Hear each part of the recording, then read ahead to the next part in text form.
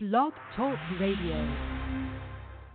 All the spot analysis. Am I crazy? No. Are we on a podcast? Yeah. I think I'm gonna come get some. If you want some, come. Gotta get that. Gotta get that. Gotta get it. My Appreciate favorite, it. though. Am I? You're my favorite. Well, thank you Yeah, so much. I kid you not. You put me on the e-meter and asked me a question, and the meter would float.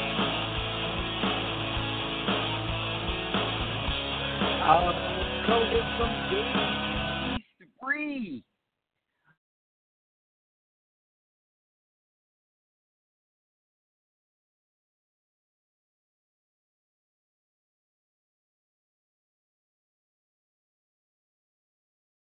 If that doesn't run you off, I'm going to talk a little politics here. It's real simple, just something that's been bugging me that I've been thinking about. And I realize when I talk about Donald Trump, I talk about our presidency, a lot of times it results in people clicking off and turning off the show and stop listening. Here's the thing. This is the problem with this kind of dialogue. This is the problem with this kind of thing where we try to talk about things and someone on the other side of our argument just logs off and stops listening and stops being part of the conversation. We need to talk about things to resolve them, or else we have this constant divide and we have no resolution. That's why I had that show where I talked to Bo Karowski about racial imbalance. That's why Scientologists that come out of Scientology, ex-Scientologists come out and they talk about what happened, because you have to talk about it. You have to talk these things out. People need to hear it. So I'm going to talk, and hopefully, unlike the people who just go running away when they don't like what they hear at the first sign, I hope you stick around and listen, because that's what I do. I just saw somebody who I respect very much, who I follow on social media, defend Trump to the hilt yesterday. The person was being rude, to be fair, so I didn't mind it, but at the same time, I agreed with the rude person point of view. There are just some things that just kind of blow me away. For instance, some of these people who don't see Trump for what he is, or don't see our presidency for what it is right now, are the same people who are on the Scientology, and they're going, "Oh, that's all bogus, that's garbage, don't feed me your lies," but you're okay with Trump. So what I'm going to do, I'm going to point out something that I pointed out in a Facebook post I made recently. I'm going to go ahead and read it out. I don't make a lot of political Facebook posts because they annoy me too a little bit. But I was just really feeling particularly annoyed this day.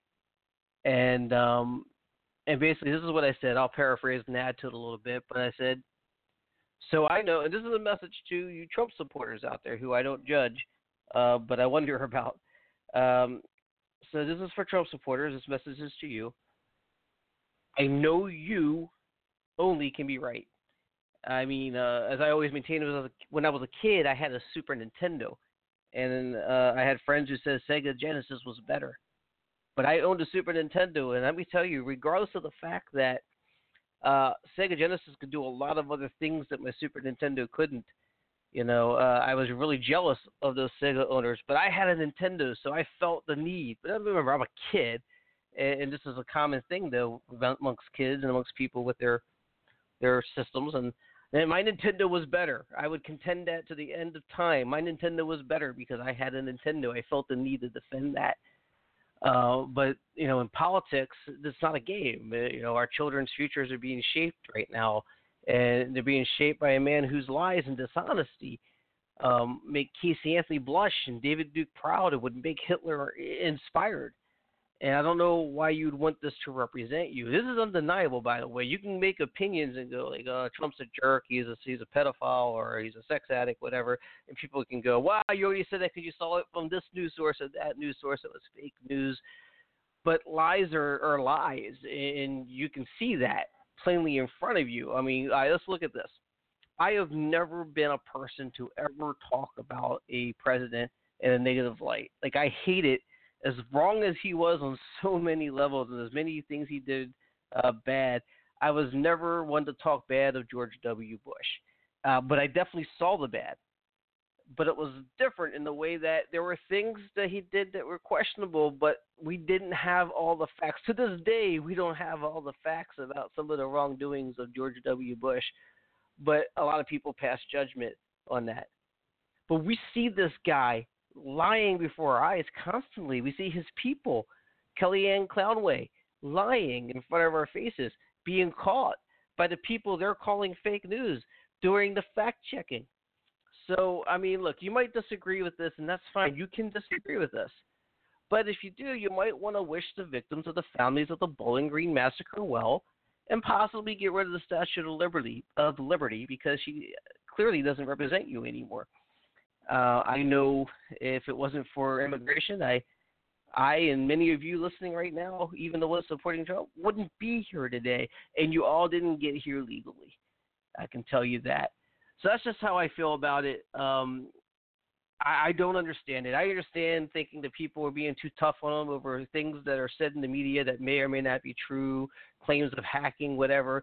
But it's the shit that we can see in front of our face that you guys turn a blind eye to. And again, some of you are the same people saying, calling bullshit on Scientology, but you don't see the bullshit on Trump and his administration. It drives me crazy. But that's all I wanted to say. So that was the way I fill in for not preparing very well for the show. Anyway, please enjoy part 1 of my conversation with Michael Montgomery.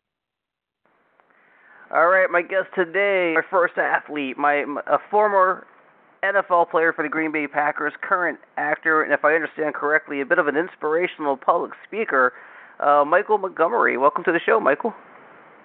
Oh, thank you. I'm blessed to be on the show. Thank you for having me. All right, I appreciate you being on, man. It's great to talk to you. I have a lot of stuff to ask you about. The first thing that comes to mind for me is when I start researching, doing an interview, I do a little bit of digging, and your mom was Rosie Walker, who to a lot of people might not stand out, but she was a Hall of Fame women's basketball player. Is that right? Yeah, yes, sir. She was a big inspiration for me to excel in sports. Not only as an athlete, but as a person. She was a good, tremendous woman of Christ, and just she was a perfect role model for me. Man, I tell you, when I go looking this up, again, like I said, it's not going to stand out to a lot of people, but if you look her up on the Women's Basketball Hall of Fame site, her credentials are endless, and then you attest to just the type of human being she was and how she raised you and how that helped you become who you are today. That's amazing. Oh man, it was amazing. I mean, as a kid, I remember going into her office at the house, and she would have Hall of Fame trophies and Olympic trophies and MVPs, multiple, and being a Hall of Famer inducted in 2001 during my senior year of high school was a really, really awesome sight to see that all her hard work, sacrifice, and perseverance was just a tremendous journey for me as her son to see her do something like that. I always tell myself, my transition out of sports, and when I was in sports, I always pushed myself, try to be better, because I always want to live up to my mother. That was an extra incentive that I kept pushing myself because I always wanted to make my mother proud. She was a really good woman of God. Because I tried to emulate my life after her, and I tried to be successful like her. She's a Hall of Fame player, top 10 women's basketball player in the world, and she just told me, she said, "Son, I just treated people right. I worked hard." And that's it. Don't try to make it too big. Just try to make it focus on little things at once. And she was just tremendous sight to see. Yeah, it's always inspiring to hear something like that. I mean, here you're talking about, and I don't want to be like a race thing, but a black woman in an athletic sport. I mean, we're going back to the 70s and 80s to have that kind of impact and shape you into the determined person you are today. I really think is commendable and speaks loudly about everything that people talk about today about things that we want to see more in society of a general acceptance and inspiration in that way. It's just really cool. I didn't word that very well, but you know what I'm saying, Michael. Yeah, exactly. I know exactly what you're saying. A black woman coming from the 70s out of a small town in Emerson, Arkansas. The population was like maybe 200 people. Right. My mother came from a big family. I have 13 aunts and uncles. So she's coming out of a small little country town. 200 people from playing basketball out of a little wooden hoop to going to a big college. Going to a junior college, and Panola Junior College in Carthage, Texas, to be an All-American 2 years in a row and win national championship, and then going to SSA, another college in Texas, and getting inducted to the Hall of Fame, and then Jersey retired, and then going playing professional and winning championships in Olympics. And recently, a couple of days ago, she sent me a picture of her in Olympics. And she was playing the Pan American Games. She was playing Russia, and she showed me a picture of her playing against a woman that was 7 feet. Wow. From Russia. Yeah. Well, that's great. Go ahead. And for her birthday, I got some old film from her because back then they made like projector movies from her. Reel to reel. And, yeah. Yeah, and I transferred it over to DVDs, and it was in black and white. It had that vintage look. It was so cool. That's all great, man. I think that's amazing, and like I said, I think people should really take notice that this is a thing. And but I imagine having her for your mother. You were born athletic, like you came out of the womb tackling people. Oh man, I have a picture. And I wish I'm gonna send it to you when we get off the phone. I have a picture. When I was a baby, my mother took a baby picture of me holding a football. And I don't know. Maybe they say athletes are made, but I think I was born with a football, and I have proof to show it. But you were also quite athletic in basketball as well, right? But I mean, I guess your love actually leaned more towards football. I first started off, I was tall and lanky, and, man, I had my mom, and I always had a plan. Play basketball, go to Duke, and then go to the NBA, because, basketball was a tremendous love for me. I also played basketball in college, too. So I played two sports in college, in junior college, and did very well for my team, and I always loved dunking on people. They used to call me Baby Shaq. Baby back Shaq. in the day. Yeah, Baby Shaq. All right, that's cool. Baby Shaq. All right, well, yeah, and one fun fact, I broke a backboard in a celebrity game in Wisconsin when I was playing for the Packers. That's something I need to find that video. Yeah, I've been trying to find. It was. I was so scared. When you see it, you thought it'd be so cool, but because I was running down the lane on a fast break, and the running back who was dribbling the ball, he was ahead of me. He just turned around and passed me the ball, and I came down and Shaq dieseled it. And I dunked it hard, and the glass just shattered, and I closed my eyes because I didn't want the glass to shatter in my eyes. Right. I closed my eyes, and as soon as I got on the ground, I took off running, and glass just went everywhere, like a scene off a NBA Jam. The shattered backboards. It was like boom, and this glass just shattered, and I took off running. The glass was going everywhere, and they had to wait like an hour and a half. Replace it. To put on another backboard. And by then, they had us doing autograph signings. And instead of people signing pictures, they wanted me to sign the backboard glass. People would take the glass, and I was signing the backboard glass. I've never heard of anyone being injured by that. I think it's like a thick glass, right? It's kind of like a bulletproof glass almost. Yeah. It was a crazy. I was like, and then I was like, I think I was in my second year, and I was like, man, if this gets back to Green Bay, Coach Mike McCarthy is gonna fire me. I don't want to be fired for playing for breaking the backboard in a celebrity game. And he called me, and he said, hey man, I heard you had a big turnout down there. I was like, oh, hey coach, man, I'm sorry, please. And he was like, no, don't worry about it. So Green Bay, they funded the free furnish of the backboard. Oh, that was nice of them. It was nice. It cost them like $3,500. It was fun. It was fun. The kids I was signing on the glass, and it was pretty fun. Did that make you start having second thoughts about your choice of athletics to get into? Did you think about switching at that point?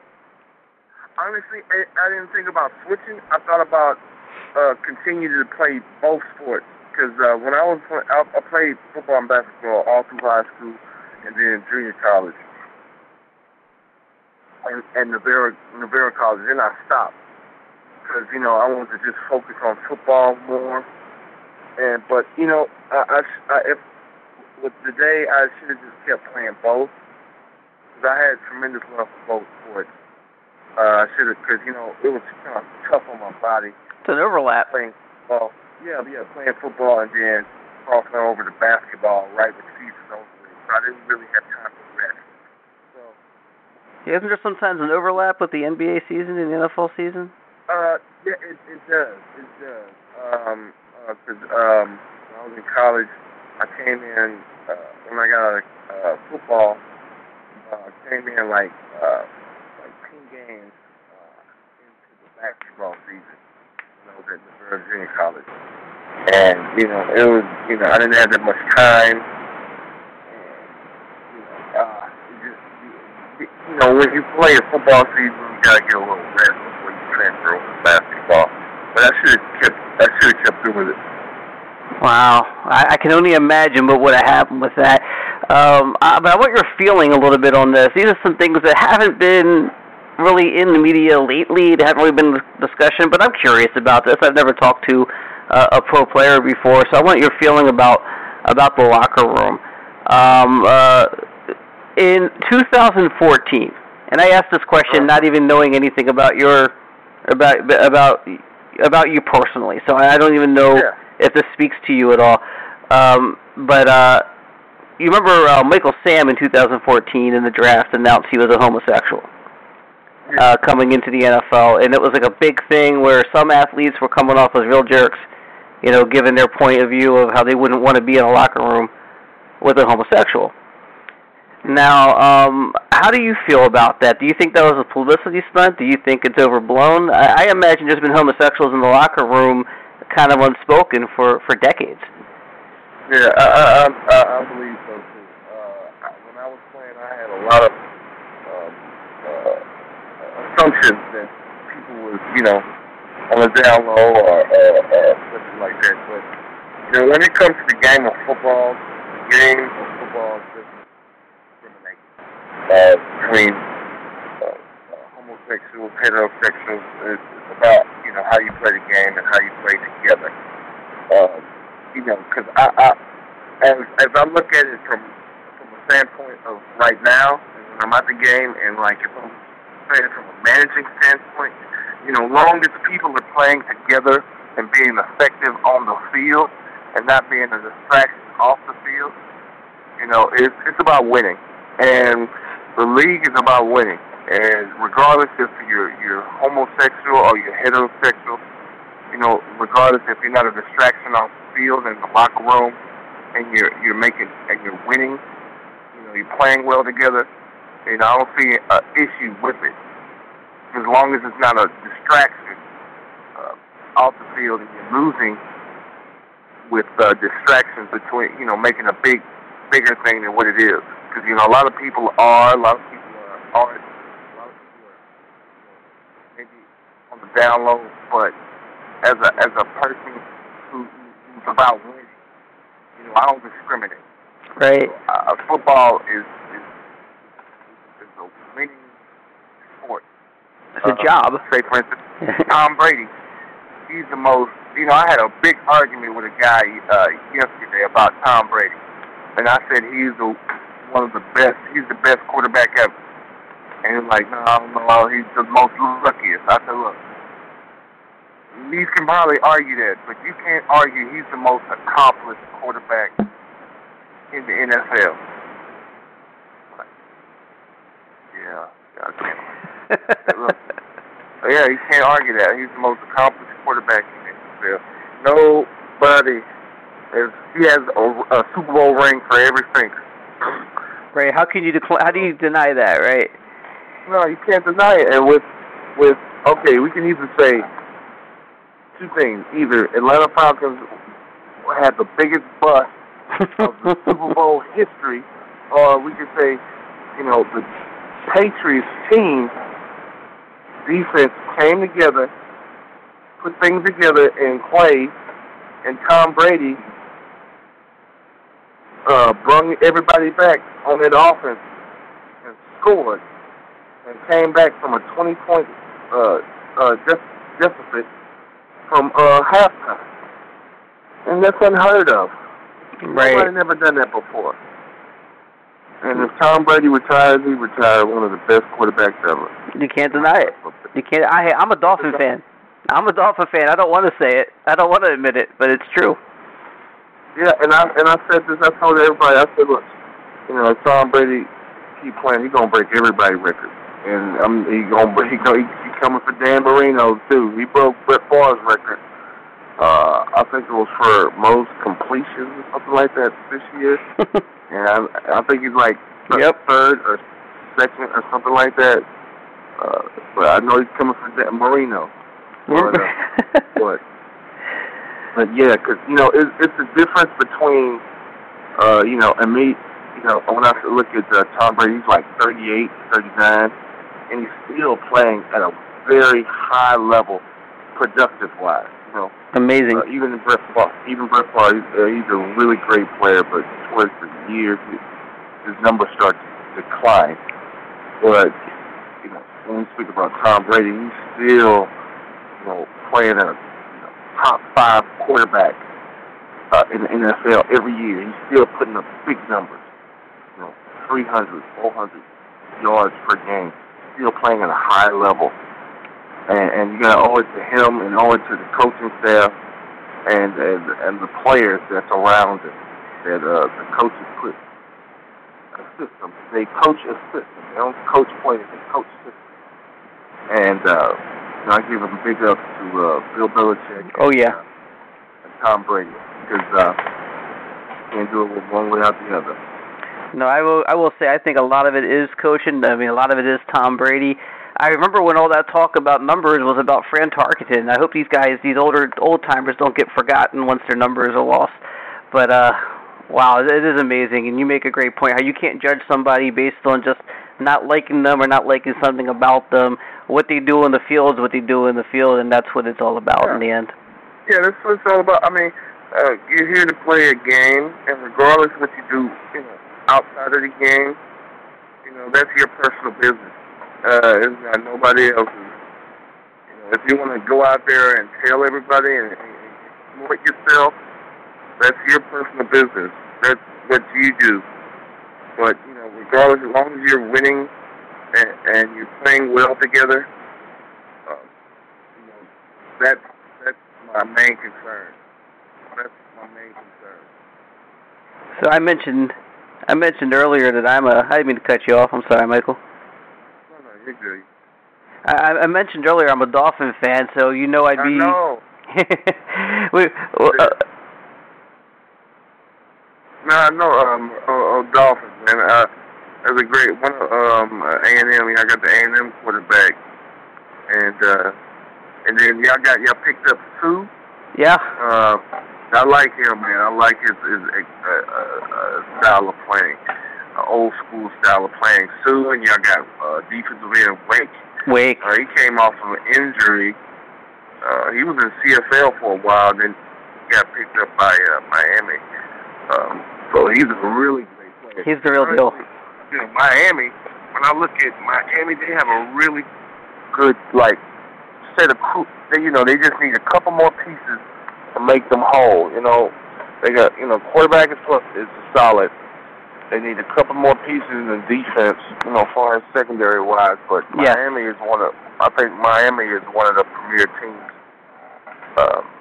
And you know what? I know they got. They should get Cruz. They should try to go get Victor Cruz since he's on the market. Yeah. They need a target. They need a good target and build receivers around them. Because if not, I think Victor Cruz would probably be a good fit for Minnesota. Yeah. Because their defense is pretty good, and they need a couple more pieces. Minnesota or Detroit. Honestly, I don't think he would go. He wouldn't go to Detroit. I think he'd get lost there. Yeah, he gets lost there. But they need a couple more pieces because they got, some players on defense. You just get a couple more pieces on offense. A couple of linemen. A good catching tight end. But I like Miami. I do too. I think the Miami got off to a slow start this season. If it's any different, they have a higher seed in the playoffs. They just it took some coming together, and they're where they need to be mentally for the first time, I think, in like 20 years. But it's a matter of, like you said, a couple pieces here and there could make a big difference.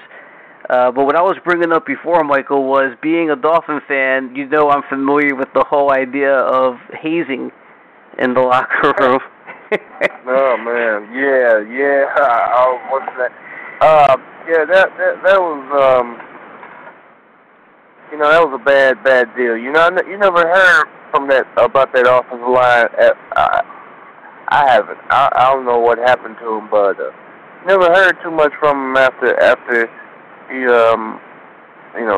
started talking about hazing. Because in Green Bay, we didn't really haze. We wasn't about that. Green Bay is one of the professional organizations I've ever been a part of. We didn't do hazing or nothing like that, but we did something more where rookies had to pay for, a D-line dinner, your position group dinner. Right. And, me as a rookie, a little six-round draft pick, and I'm with I had to take out the D-line. And if you check the stat sheet, man, these guys was no small jokers. Man, they was big, and they could eat a lot. And I was like, man, look, I ain't no millionaire, man. I got me a little 6-round salary. They gonna eat my check up. but I said I'd rather get hazed than pay for y'all to get something to eat. I'm gonna take y'all to fancy Brett Favre Steakhouse. Yeah. Every meal is $30, 30 or higher. Wow. 30, 50 linemen. Gray Jackson, 320. Hunt, 350, 6'4". But yeah, we didn't do no like hazing or nothing like that. Yeah, I think I guess it's a case by case kind of thing because I know that the whole locker room pretty much was. Like, hey, I didn't think anything was wrong, and then this one individual was having problems. Now here's the thing that gets tricky for me is at some point there could be an individual issue, and when that happens, they're going to overblow that to make their point, or else they'll never be able to save face. And I worry that there might have been a little bit of that happening there. Yeah, exactly. I think so too. I think it was overblown. Old buddy was just, I don't know. He just got hurt. Because, you really don't hear nobody else complaining, saying stuff. Yeah, complaining about it. Actually, the people like it. Some of the rookies like it. They like, being on social media, getting pictures, videos, being taped to goalposts, carrying helmets, taking pictures of other people's jerseys. So people, the rookies, with social media and all that, how it's coming to play. Rookies are looking forward to being in the spotlight. Right. So it's different, right? It's different now because of how big social media is. Now, do you think there's a loyalty issue in sports? Because if I could say real quick, I feel like loyalty in sports, even though we talk a lot about fair weather fans, I feel like the paying fan the basketball fan, the hockey fan, the football fan, the baseball fan. I feel like we are the most loyal person in the entire equation to sports. And I think there's a lot of, I'm probably opening up a can of worms with this one, but I know there's a lot of ways to look at it from the athlete standpoint and the owner standpoint of a team. But I feel like loyalty is a real issue. Like, no one cares more about, rather, LeBron James stays in Cleveland than the fan. No one cares a lot, that much about, rather, any player stays, Brett Favre stays in Green Bay more than the fan. What are your thoughts on that? Yeah, the game has changed, and especially in basketball, more than so. Especially because usually they make deals, between the office and the players, but now the players are making deals with other players. Right. And it happens during Olympics and All-Star games, because they're all talking together. Say, hey, you want to come play with me? Well, man, yeah, I might like that. So it's a lot different. It's a lot more frequently in football, in basketball, because all the superstars are playing with each other. And back in the day, you never see Michael Jordan wanting to play with Larry Bird or play with the Lakers with Magic Johnson. They were too busy trying to beat them. Right. And that's some of the things you miss, back in the day. The competition that, like, hey, we're friends, but I want to beat you. I don't want to play with you. I want to beat you and take my team with you. And through all the interviews, and LeBron might not admit it, but when he won with Cleveland, it was one of the best championships ever from his last two with Miami. So he probably cherished the one in Cleveland more than he cherished his first two with Miami, because he did it by himself on his home team. Well, he didn't do it by himself, but yeah, I see what you mean. He didn't do it by himself, but he did it, with in his home team, and he had, Right. Not everybody's a number one on their team for the whole 5 roster, right? Yeah, he didn't have like two big superstars with him. He had a rookie, I think a second-year player with Ewing, and he had Love that was, playing hurt. He was, not consistent with his game because he was hurt and coming off the bench. So some guy named Irvin, Yeah. Hey, another Duke alumni. I have to mention, man, Duke was one of my favorite schools coming out. I told myself I was going to play basketball. I was just play with Coach K. But because they always put out good, tremendous athletes, educated, and but overall, LeBron probably would say that his best memory is winning a championship with Cleveland. Yeah, that's hard for me to hear. From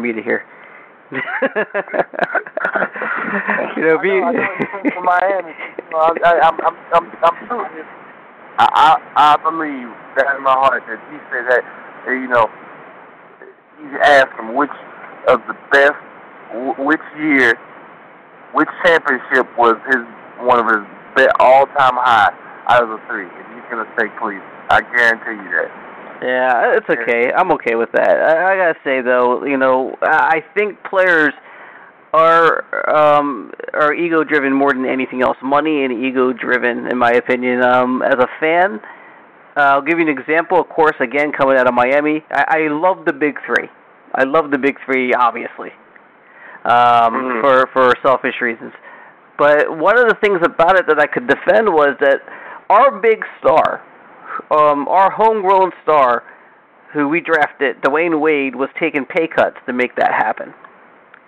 He was agreeing to less money. I mean, it was eventually the undoing of his relationship with Miami, but he was taking pay cuts, and I thought that was the most admirable, most respectable thing you could see. Why not have the Big 3 if they're going to make sacrifices that no other player in sports are willing to make? And I thought that was really, really commendable on Dwayne Wade's part. And to see that came to the point to where he's going, you know what? You guys are taking advantage of me. I said it the first year, the second year, the third year, now I can't say it anymore. You got to give me my money. And as a business standpoint, from a professional level, I see that. But from just as a fan, that hurts. Yeah, because, man, Dwayne Wade, man, he brought a championship to Miami. And, you know, he brought, he got 3 championships. And, you know, I really hate, because that's one player I love watching with Dwayne Wade. I love how he plays. I love his character. And I love, you know, he sacrificed to make the team happen and not to see, you know, things happen, it's unfortunate for Miami. Yeah, I mean, I guess there's no way around it, right? I mean, there's going to be there's so many ways to look at it, because you could say he was incredibly loyal, because a lot of players would have left 2 years earlier or 3 years earlier. So I don't know. I miss the days of like a Larry Bird or a Dan Marino that finishes their career. And if you look at Dan Marino, he's a great example because he had a chance to go to Minnesota. And you know his career, you know he could still get it done on the field, but you also could see the diminishing abilities. He wasn't going to finish. And really, you look at a guy like Peyton Manning, sure, he had one career year in Denver, but when they won the championship, he had very little to do with that in Denver. And you look at Brett Favre, he got it done in Minnesota. He got it done in New York, but he couldn't finish it in New York or Minnesota, to the point to where people barely remember it. Like, I almost refer to Brett Favre as the guy that finished in Green Bay, and that's not how it happened. So sometimes I think it's better to just, call it a career when you're at that point, rather than waste time on a team you know is never going to win. That's just my feeling on it. Yeah, I mean, sports is opportunity. Sports is an opportunity because you're taking a chance on everything, every game, every series, every season. And we probably could argue that Brett Favre should have retired when he was in Green Bay. But, he wanted to take a chance, and he had a chip on his shoulder about how things went down. How he left, yeah. Yeah, how he left, and he wanted to prove everybody wrong. And, like I say, I always told when I do speaking and everything, I always tell kids, football is a prove me sport. You got to have a prove me attitude. I'm going to prove you attitude. Like, I'm going to prove that I'm good. I'm going to prove that I play hard. I'm going to prove that, I'm worthy of being an NFL player. So, in his mindset, he's had a chip on his shoulder, and he wanted to prove to the Green Bay organization and to other NFL teams that, he was a good player. And the same with Tom Brady. Tom Brady was the 6th-round draft pick. And, he ran like a 5.2 in the 40. And they were saying about he was slow, he was weak, this guy's never going to make it. And with all that being said, he played with a chip on his shoulder. And the same with another story with Aaron Rodgers. One of my draft classmates, we got drafted in 2005 together. And we both got to Green Bay together. And our first year, I was playing more than him because I was coming off the bench. But, he sat behind Brett Favre for 3 years, 3 to 4 years, watching, being scout team quarterback for us. And, I watched how that guy developed. And he took practice serious and honed his skills and became the Aaron Rodgers we know today. So it's all about proving to yourself and to you of your worth and your value and working hard. Because, everybody was like, oh, man, he's so great. And I saw from firsthand how he practiced and how he was he worked so hard. And I was like, man, this guy is gonna do some special things. Funny story. Brett Favre, during the season, during training camp, I don't see how that guy gets any sleep. You know that little bullhorn that you blow? Yeah. Brett Favre in the morning in training camp, he would go around training camp blowing that bullhorn around. And I remember there was one time during the break, me and Aaron Rodgers was playing some cards in the locker room, and Brett Favre walked up to Aaron Rodgers and blew that bullhorn in his ear and walked off. And me, I'm a passionate guy. I was a rookie, and I was just trying to show everybody that I deserve to be in the NFL. And I was like, Aaron Rodgers, what's wrong with you, man? You better go take care of that. I said, look, man, Hall of Fame player or not, I'm not going to let nobody disrespect me like that. Or you get to bust out your eardrums. You shouldn't let that happen.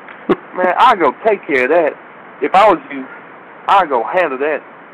I would toss Brett Favre in that ice tub. But he was like, and Aaron Rodgers, he's so modest, man. He's a real stand-up person. He was like, don't worry about it, Mike. He's out the door. This will be my team, and I'm gonna lead it to the Super Bowl. I'm gonna win the Super Bowl for y'all. And sure enough, he did. He did. Yep. Absolutely. That's a very cool story. I like that. I like that a lot. And I like that a lot. And we are going to finish up next week on Thursday. I'll have Michael Montgomery back to finish up our discussion where he talks more about his acting career, getting into acting. And we talk about 10 questions. 10 questions, pretty interesting. He'll answer the question, is grabbed him by the pussy locker room talk. You're going to want to hear that. Now, tomorrow is my extra Scientology edition episode. First part 1, where I talk to Aaron Smith-Levin. And we get to hear about why his wife wasn't on the full story, why his wife wasn't on the Leah Remini Aftermath show. And we'll also talk to Paul Wysong. Now, this is a conversation. I understand Paul is trying not to get too public because he's got a case going on and there's some legal implications. So we don't get any details out, but we just get the general gist of the story. And I'll talk about other wise cases that are going on. So you can see that this isn't just an isolated thing. And I have a lot to say about that. So you'll hear me talk about that tomorrow on this very show at 1 p.m. Eastern Standard Time. And next week, we finish up with Aaron Smith-Levin, and there'll be more announcements to come for future guests on the show. So hope to see you tomorrow. Until then, that about sums it up. Have a good day, everybody. All the spot analysis. Am I crazy? No. Are we on a podcast? Yeah. I think I'm gonna come get some. If you want some, come. Gotta get that. Gotta get that. Gotta get it. My favorite, though. Am I? You're my favorite. Oh, thank you so much. I did not. You put me on the e-meter and asked me a question, and the meter would float.